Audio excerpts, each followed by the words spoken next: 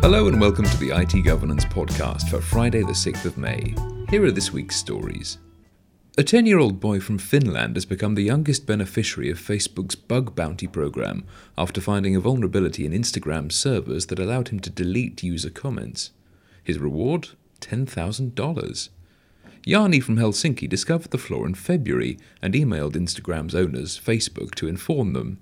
Facebook security engineers set up a test account for him to prove his theory, which he did. Jani and his twin brother developed their skills by coding games, much to the surprise of their father. He commented, "I was quite surprised that Jani had learned so much." At 10 years old, Jani is technically 3 years too young to have his own Instagram account.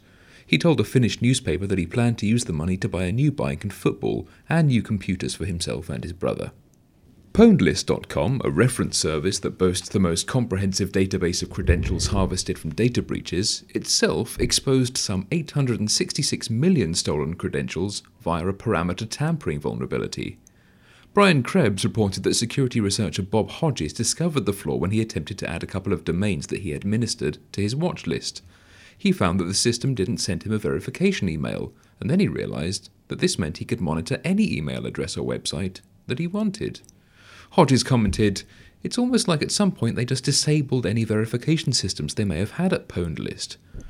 Pwnlist's owner, InfoArmor, downplayed the issue on Twitter, saying that as the exposed data had already been compromised, there was no loss of personally identifiable information or subscriber data. According to a new pop-up notice on its homepage, the site has been scheduled for decommission on May 16, 2016.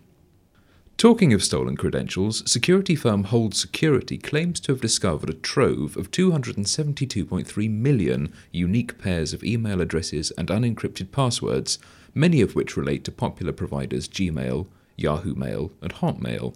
The credentials were being offered for sale on a dark web forum by a Russian criminal hacker for a paltry 50 rubles.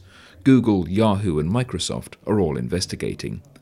This isn't the first time the company has apparently uncovered large-scale password theft. In 2014, Hold Security claimed to have uncovered a hacking incident that resulted in the theft of 4.5 billion credentials. Forbes magazine, among others, expressed skepticism at the time. Well, that's it for this week. Until next time, remember that you can keep up to date with the latest information security news on our blog. And whatever your cybersecurity needs, whether regulatory compliance, stakeholder reassurance, or just greater business efficiency, IT Governance can help your organization to protect, comply, and thrive. Visit our website for more information, itgovernance.co.uk.